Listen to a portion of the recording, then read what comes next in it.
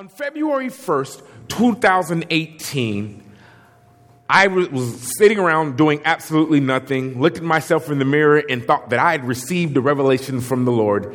And as most revelations that I get, and pretty much some of you in this room get, I decided to put that on social media.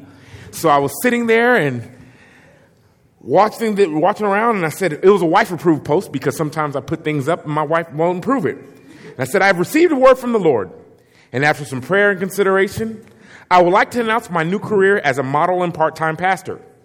The word of the Lord came to my wife in a dream and has revealed to her my new name. From this day forward, I shall go by the name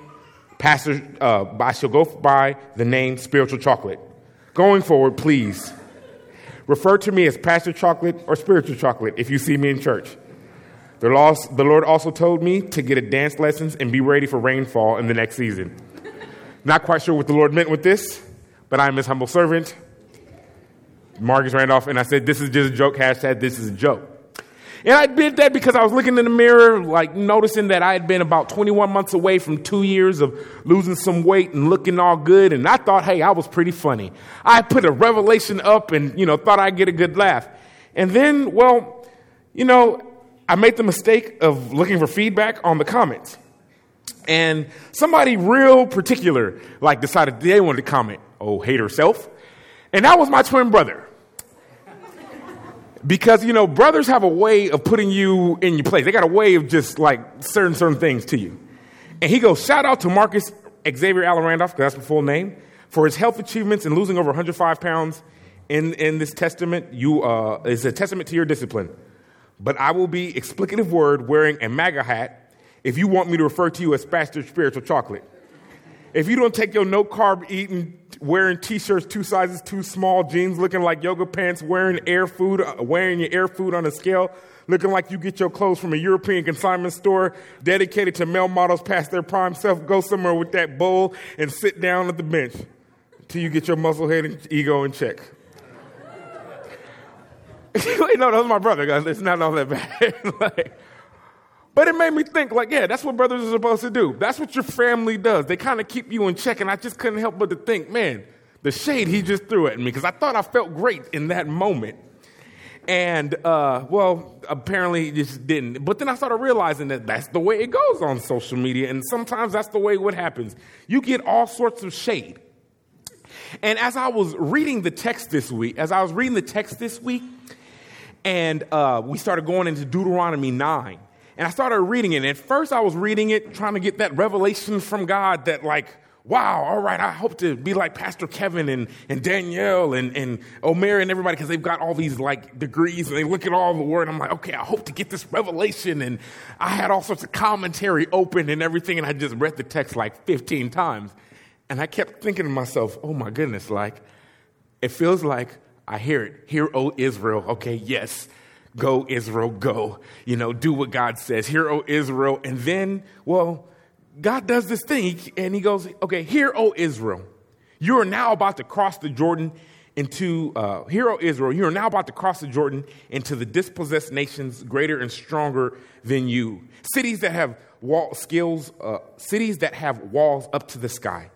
These people are strong and tall Anakites.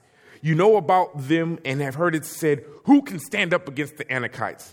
But be assured today that the Lord your God is the one who goes across ahead of you like a devouring fire. He will destroy them. He will subdue them before you, and he will drive them out and annihilate them as quickly as the Lord has promised you. So I'm feeling good reading that text. And then I read the next couple of verses. And it says, after the Lord your God has driven them out before you, do not say to yourself, the Lord has brought me here to take possession of this land because of my righteousness. No, it's on the account of the wickedness of these nations that the Lord your God drove them out before you. It is not because of your righteousness, integrity, that you're going into the land to take possessions. But on the account of the wickedness of these nations, the Lord your God will drive them out before you to accomplish what he swore to your fathers, Abraham, Isaac, and Jacob. Then he hits it home. Understand this, that it is not because of your righteousness that the Lord your God is giving you this good land to possess, for you are a stiff-necked people. Then I kept reading the text. It keeps going on like this. And I'm like, it's like these highs of God saying, hey, you're going to do this, but remember this. And I couldn't help but to think, it's like, wow, God is throwing shade. Like, why does he keep throwing shade? And for those of you who are not familiar with the term throwing shade, I'm going to do this real quick. Throwing shade. To say a rude comment or slick comment towards another person with little or no one else catching the insult except the ones who is directed towards. So I'm reading this and I'm like, oh my goodness, why is Moses doing this? Why is the writer of Deuteronomy doing this? Like, what's going on in this text? And after like reading a little bit of commentary, I began to understand what had occurred. One which is that why all the shade, Moses? Like, because I had to do that. I even texted Kevin and Danielle this week, like, why is he throwing this much shade? And after, reading the text, I realized that it was a new generation from the Exodus generation. And, like, you don't know kind of what version of the story that they had received from the previous generation. And, like, Moses was old, and, this is, like, right before the Israelites are about to go take the land. So he remembers the serious consequences. And it made me think of something like, as somebody who's been in youth ministry and been a pastor for a little bit, like you've got kids. And if you've got kids, they're going to be teenagers and stuff like that. And I don't know what happens, but sometimes we as adults, I don't have children myself, but we like to edit when we were kids. It's not that we weren't there when we were we weren't kids 5 or 6, 12 or 13. We may have gone through some of the same things that they have gone through, but it gets a little watered down. It gets a little lost. And then sometimes your parents do, like sometimes kids do, like what we would do, and we would go ask our aunts and our grandparents about what really happened in this particular incident. And they give you a whole different version of what happens. They give you like that unadulterated, like real truth, and so I think that Moses was concerned, like, I don't know what your parents told you, but I was there with them. And I need you guys to understand that as you guys are going into this land or whatever, the seriousness of what occurred. So I'm not going to tell you like what happened. I'm not going to tell you like he just was very direct about it. He said, hey, look, because of he's like, we were at the mall. I mean, not at the mall. I don't know why I was thinking about the mall. He's like, we were at the mountain at Moriah. I'm up there with Jesus. I'm up there with God, right? And I'm up there. We just came out the land, and I'm up there with God 40 days and 40 nights. He had just given them the law. We're 49 days removed from the Exodus. I mean, the plagues and everything. We done walked through the water, because he's probably like an older man. And he's like, we done walked the water. We saw Pharaoh's armies come down, and it was great. And there was worshiping, and we were dancing in the desert. We got to the mountain. I went up there, and I told them people I was going to go up there for 40 days and 40 nights, and God had given them the revelation and the law, and I went up for 40 days, and I went up for 40 nights, and I'm there hanging out with God, and everything was cool, but he's probably like an old man talking to him, and then one day, he says like, I get this word, and he's like, hey, go down there and get your people. And he says, go down there and get your people. Go down there and get your people because they've fallen away from me. They've left. They've turned away. And, like Moses is like, wait, hold on. How are they going to turn away? We were just there like 40 days ago. I just, like I was there and we were there and 40 days. What do you mean that they've turned away? And as the story goes, Moses walks down. He had received some of the tablets of what had occurred, and he walks down and he sees something like really, really bad. And keep in mind, like 50 days prior, they had just got the commandments to not like commit adultery, the 10 commandments. If you're not familiar with them, you should go ahead and go read them. And he sees like this image, this cow there. And then he sees like Aaron kind of like, what's going on? And I'm pretty sure Moses is shocked, and he sees the people who had just experienced this kind of like great victory. Well, they've completely like forgot and like forgot about God. At least it appears to Moses at that. Then he gets upset and he throws everything down, and he grinds up the golden calf and issue, and he talks to Aaron's like, Aaron, how could you let this happen? And Aaron's like, I don't know, dude. Like, I mean, they was coming at me, and then like I just told him to throw in the jewelry into the fire, and this cow came out, and I don't know, Moses. You know how these people are. And then And then, like, you know, so he gets in there and grinds it up, but it just kept going. And he talks about what happens at Meribah, the place of fire. It talks about what happens at Meribah, the place of fire. And I mean, it had to have been rough because, you know, Moses, his sister, was like, hey, I don't understand why God is talking to you. You know, like, he can't talk to somebody else. And then, like, Moses is like, oh my gosh, no. And then she gets struck with leprosy. And then Aaron, he gets something that happens to him. So I imagine that Moses is really, really, really concerned as they're about to go into the land that the Lord, their God, is going to give them. Because he's like, I don't know what they told you. I don't know if they lightened this story up, but it's really, really serious. And he reminds them, like, hey, while we were out in the wilderness, there was manna. Like, you guys, while you're out there, you guys are a different generation. You grow up and there was just manna on the ground. Then there was quail, and you didn't have to, like, worry about some of the things that you're going to have to worry about as you go into the land. And then he reminds them again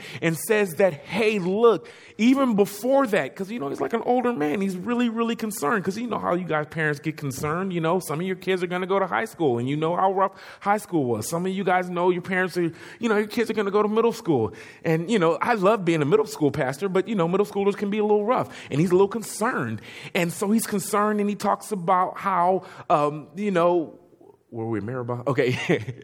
And he talks about, like, hey, before you guys went in there, and as he's talking, and he's really, really concerned, and he's like, it's really, really rough. It's really, really bad. But remember the Lord your God. He's with you.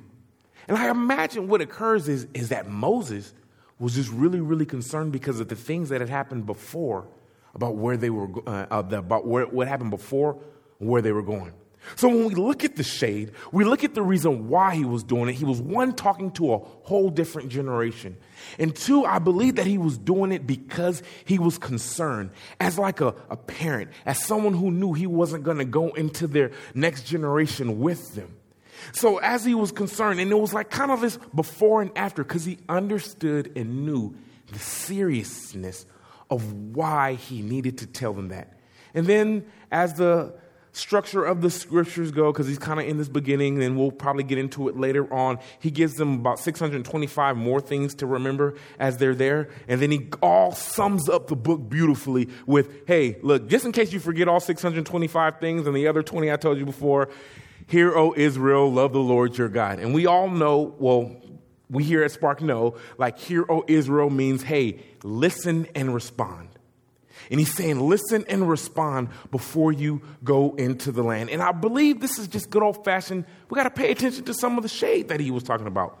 Because sometimes I don't know about you, but I have a tendency to forget where I came from. I think that's why God gave us siblings and parents. I think that God gives us siblings and parents because they remind you of who you were before you got to be and who you are.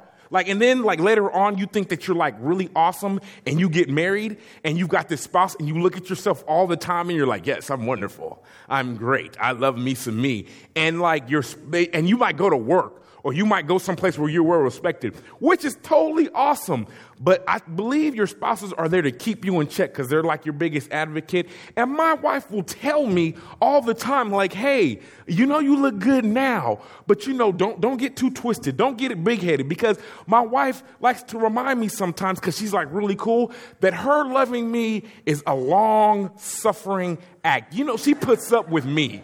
Like, she puts it like, if you don't know me, if you've known me for years, I got an ego. Like, I love me some me. Like, I will tell you, like, my favorite person is me. I'm glad that I have a twin, because I have someone who looks like me, and then I get to, like, you know, it just, I'm wonderful. And if you don't think you're wonderful, like, hey, I'm sorry about that. But, like, hey, you need to think you're wonderful. God, look, we are fearfully and wonderfully created. You need to know that you're wonderful. And I'm really glad that God made me wonderful. And I hope that you know that God made you wonderful. Like, look into the mirror one day and be like, you know what, Jesus?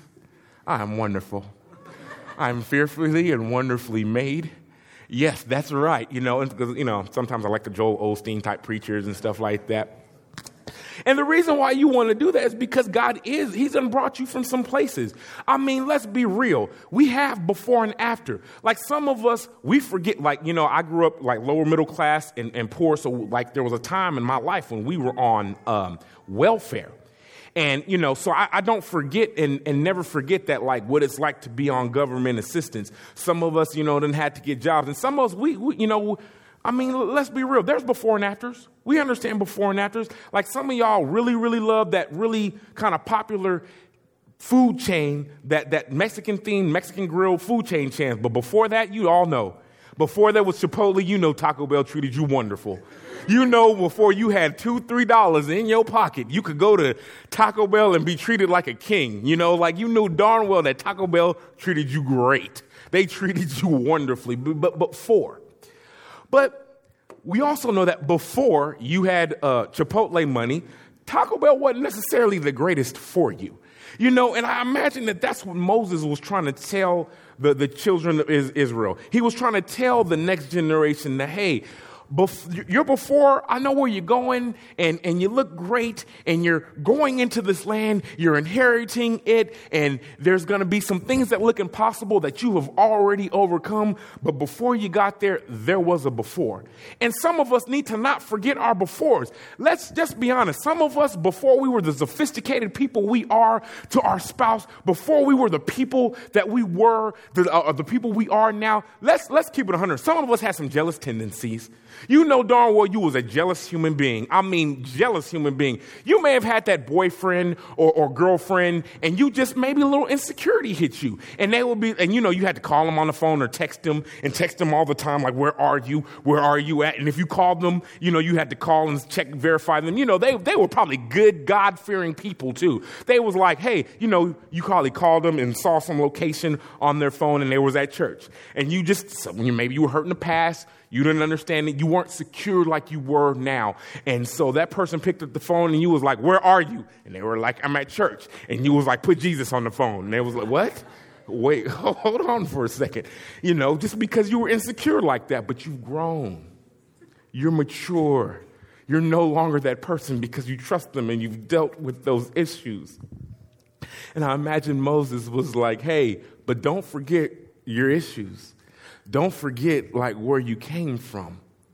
And he's saying, like, don't forget that you were once a land, you were once captured in slavery, and you spent 400 years there. Don't forget that, like, when you cried out, that God responded and he delivered you from it. And he's probably saying, remember all the miracles, remember, like, how people are hearing about you. And he's like, remember all that. But he's also saying, don't forget that we got this wilderness period too. Now, I like to believe that the wilderness period makes people tough, but the more and more I look at the text, the more and more I look at it, I'm like, whoa, man, God was really, really, really patient. Really patient. I mean, really patient, because he would, like, really lay things out. Top of the mountain, talk to Moses. Like the people were there. They saw the smoke and fire on the Moses. In fact, they got up, and according to the text, like fire by day, pillar of cloud by night, you're like, oh my gosh, you saw God amongst you. In fact, it says that, like, there's laws written in there. Like, God who walked with them so much. Did you know that, like, in the Bible, that you had to, like, poop in certain areas because God walked among them because you didn't want God to, like, step on, Like, this makes sense, obviously, because that's what happened in the text. Like, he was there. And so God was among them, but yet it would feel like, we'd forget. And I know for a fact that's what it's like. And I don't know about you, but, like, have you ever had that, like, goal that you get excited about something? Maybe it's school, maybe a fitness goal, maybe it's I'm going to read the Bible within a year or whatever it is like that. You get charged up, you get amped, and you're like there and you like start reading and you're reading and you get somewhere into the names of Genesis. I don't know if this has ever happened to you, but you start getting the names and all sorts of begats, and this person had this person and this person had this person, and then, like, your spiritual ADD and ADHD kind of kicks in, and you're like, well, God, why do you begat that person? And what do you mean by this? And oh my gosh, well, I did what with his daughters? And and then and it's hard to kind of finish the text there, and you stop, and you miss a day, and then you, like, feel bad, and you're like, ugh. And then you, like, start talking bad about yourself, like, oh my gosh, I'm the most horrible person in the world. I said to Jesus as my New Year's resolution that I was going to read the Bible this year. I didn't even get to Genesis. And you just, like, kind of stop and fall out, Or maybe you had that fitness goal. You was like, all right, here it is, New Year's resolution. This year, I'm going to stop eating sugar after Valentine's Day because, like there's still some time between New Year's and Valentine's Day. And you set that goal. February 15th is your day. I'm not going to eat sugar anymore. And then you go to Target and they have that sale, because that sale where it's like really, really cheap or after Valentine's Day. So you go to Target and you're like, oh, well, I maybe should get this for next year. But for whatever reason or another, it doesn't make it to, it don't even make it to the house. You're like, Jesus, I don't know what happened.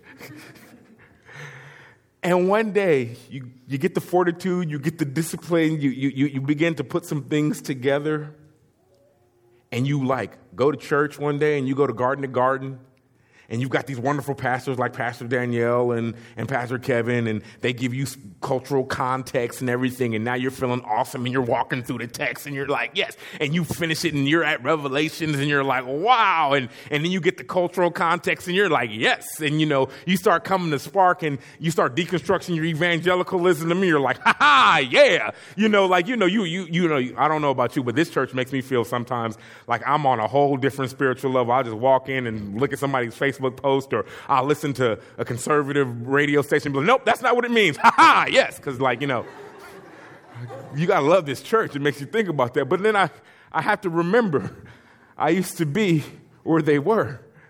I used to actually have that literal interpretation. And I can very much empathize and understand like when you get amped up and when you get fired up, that you can very much forget that you used to be in a certain place. See, for a person who's I've lost a lot of weight. And so for those who don't know, I used to be 314 pounds, and now I weigh significantly less than that. So I got a before and after picture. But I tell people all the time that I'm not necessarily above 314 pounds. Meaning that I know that where I was and how I felt, and there was that catalyst moment, but I'm not above some of the activities I used to do to be there again. And I imagine that I have to pay attention to the shade sometimes, because right when you're about to get ahead of yourself, right when you think that, hey, I've got this, sometimes you need a couple things to kind of knock you down. And maybe it's your wife or your spouse. Maybe it's your kids, because I feel like kids have a way of doing that. I watched my nephew a couple weeks ago for 2 weeks, and he's like my twin brother's, he is my twin brother's son, and I swear it was like watching my 6-year-old self. I was like, oh, gosh, how did my mom not kick me in the face? And it was 3 of us.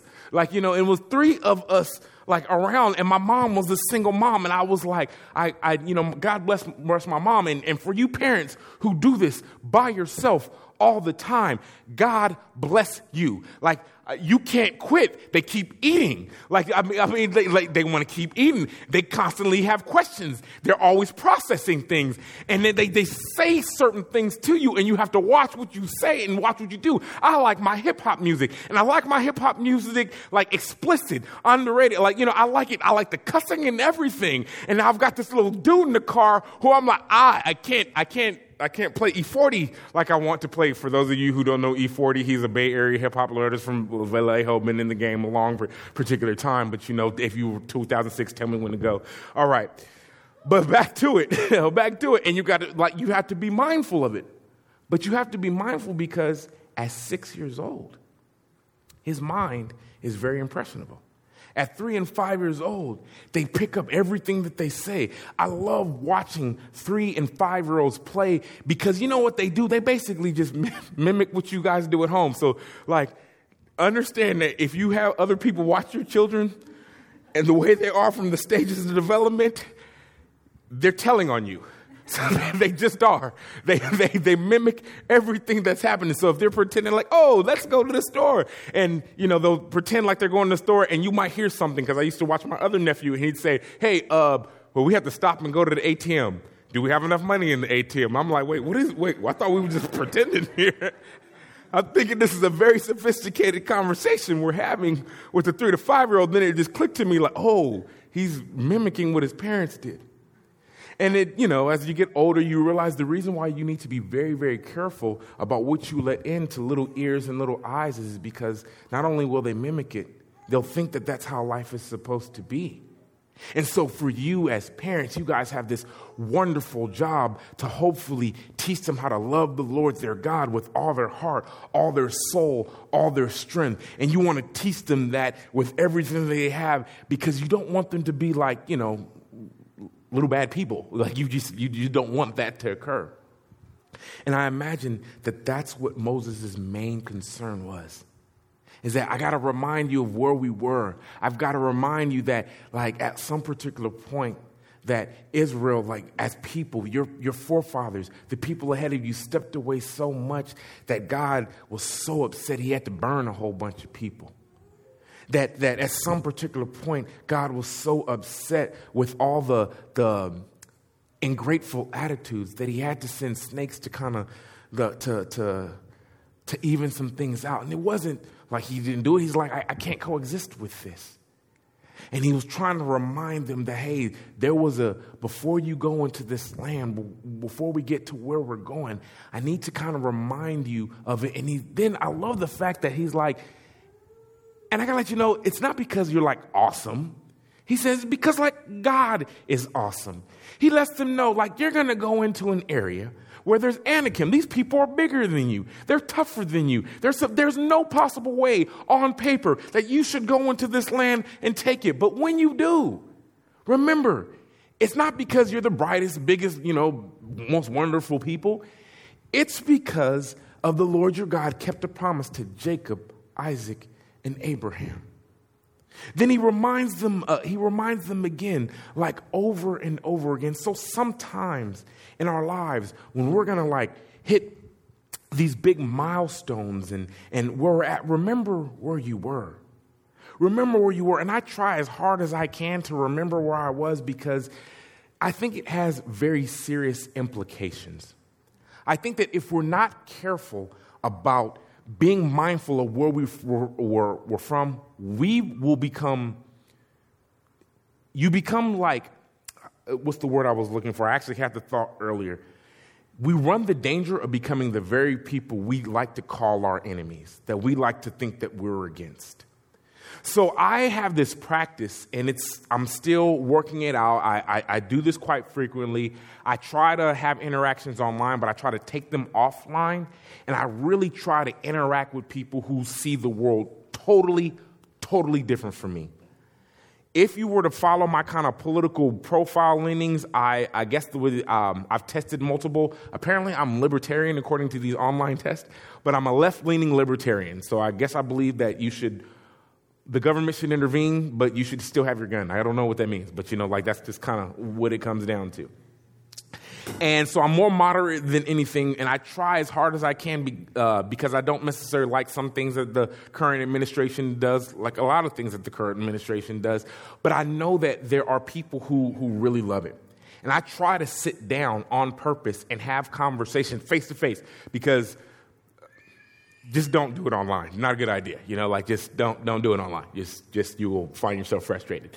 But I try to have face to face, and what I've come to discover and what I've come to realize is that what I think is good, they also think are good. See, remember your friend who's posting that I love Trump and make America great with everything they got, they really are excited. And they're like, hey, look at this. I believe that this view is good for the country. That's what they believe.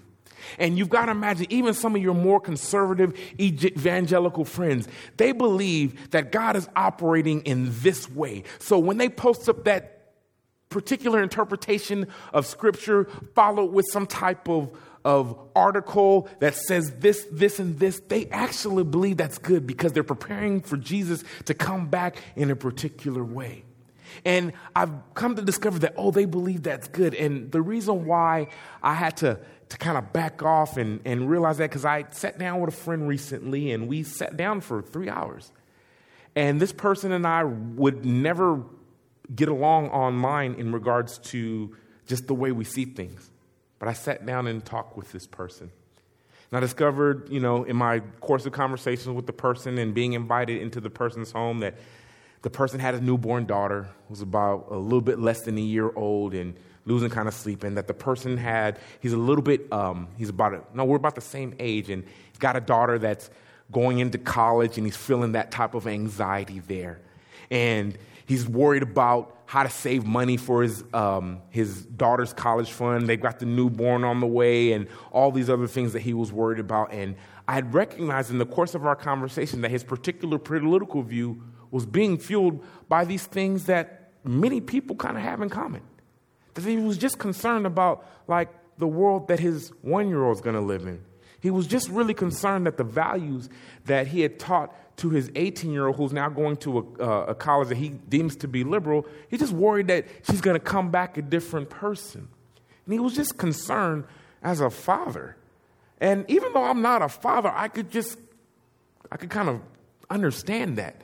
Now, he and I, again, vehemently disagree on a lot of stuff, but like there was just this understanding that because of where he was coming from, I could see that he was no longer this kind of evil or aggravating person online, because he was just really, really concerned with like how the world was going to be for his children and his potential grandchildren.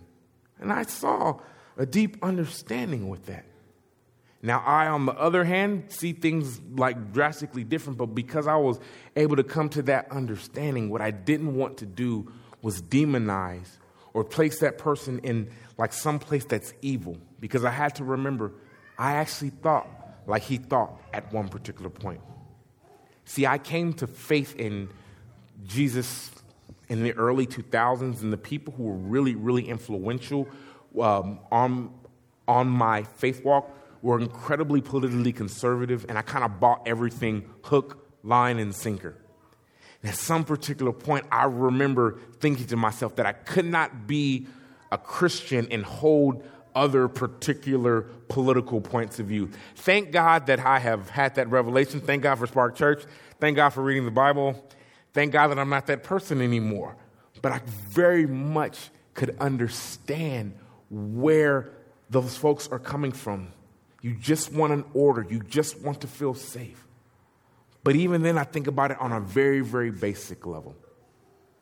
One of the reasons why I loved being a youth pastor. I like young people, in particular, like people who were like teenagers 10 years ago, and now that they're young adults now, is because I know exactly kind of what they're going through. I know what it's like to be 21, 22, 23 years old, and either you're a fresh college graduate or you're still kind of finishing some things off, and you're trying to figure out, what am I going to do next? Where is my place going to be in the world? And how do I do that with an ethic of faith? I know what it's like to be single and you really, really want to be married, and you have these great theories about what's going to be like to be married and what you're going to do with your spouse and all that other good stuff. And then you get married and you have to throw all your theories out the window. And I imagine the same thing must happen for people who are parents too, because you had these great ideas about what it was like to be a parent. You probably have you did some small things. You served in children's ministry. You have a wonderful pet. You're doing everything to nurture those needs in you. And then one day, little human beings show up. And those little human beings show up and they have personalities. And you have to throw all the stuff out the window, and you're trying the best you can, and you really, really do love Jesus, but it's tough. But then sometimes you have that glimpse, and you remember what it was like to be 5 or 6. You remember what it was like to not fully understand what was going on and not have a filter and ask mom why. Why does older sister get to watch this, but I can't? Why do we have to go to bed at 8 o'clock? Why this? Why that? And having a 6-year-old around for a couple of weeks made me realize I don't like the question why. Guys, I get it. Like, I just understand it. But you have to understand that. And it made me think, well, because you're tired. Because someone's acting in my own best interest. And I imagine that that's what God was like. And when Moses was telling the people before he got into that land, he's like, remember, guys, is that we're not here because we're anything special. We're here because, well, hey, God made a promise to Abraham, Isaac, and Jacob. We're here because we were in 400 years of captivity and cried out, and God delivered us. Where we're going is going to be an awesome place because we just spent 40 plus years in the desert. And I think he was, and I love like reading the text. I'm a tough guy. And I love how he's like telling them ahead of time, like, be strong, be courageous, love the Lord your God. Because he's like, hey, you're going to go do something tough. You're about to like go occupy a land. You're going to do some things that going to seem impossible. But you've got like God on your side, and it's going to be amazing. And then like the law, well, we're going to talk about it later in the text, so you guys should really come for the rest of Deuteronomy to see how like, well, it's really cool, but we're not going to talk about that today because we just don't have time about how he sets up laws and the reason why he sets up laws and why Israel is so much more progressive than the countries around them and about where they came from. And oh, it's really, really unique. It's really, really awesome. But we don't have time for that today. But remember, there was a before you and there's an after you. There's a current you. And where you're going, just sometimes don't forget where you came from. So while our 3-year-olds are having those little temper tantrums, just remember that their brains are undeveloped and there's a lot going on with them right now. Remember that 14 or 15-year-old who's made that dumb decision, he's going to make or she's going to make dumber decisions because, well, their underdeveloped prefrontal cortexes is just not arriving. Their executive decision making's just not there yet. And remember when you were 14 or 15 years old, you know the only difference between us being 14 and 15 years old, I'm going to hop off my soapbox real quick, is social media and the video camera. That's all it is. You did dumb stuff too. You know darn well you did dumb stuff. The only difference is that it wasn't captured on social media because we know we look at I'm shocked that they did that. No. We were all that dumb. We were all that stupid. We just all were, And thank God that we didn't have a camera for it. So all that's to say is remember your before, remember your after, and when you get to your sexy, hey, just remember Jesus got you there. All right. We're going to have communion. And we're going to do this in remembrance of Jesus because we're not sexy on our own. We are who we are because God loved us and because he thought about us a while ago. And so we're going to close in communion. And so as we all stand and the music begins to play, on the night our Lord and Savior was betrayed, he took bread and said, break this and do this remembrance of me. And he also drank the wine, which will represent the blood of the covenant. And he told his disciples also, do this in remembrance of me.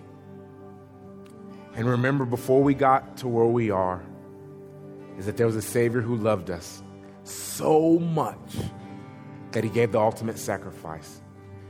Let's do it in remembrance of him.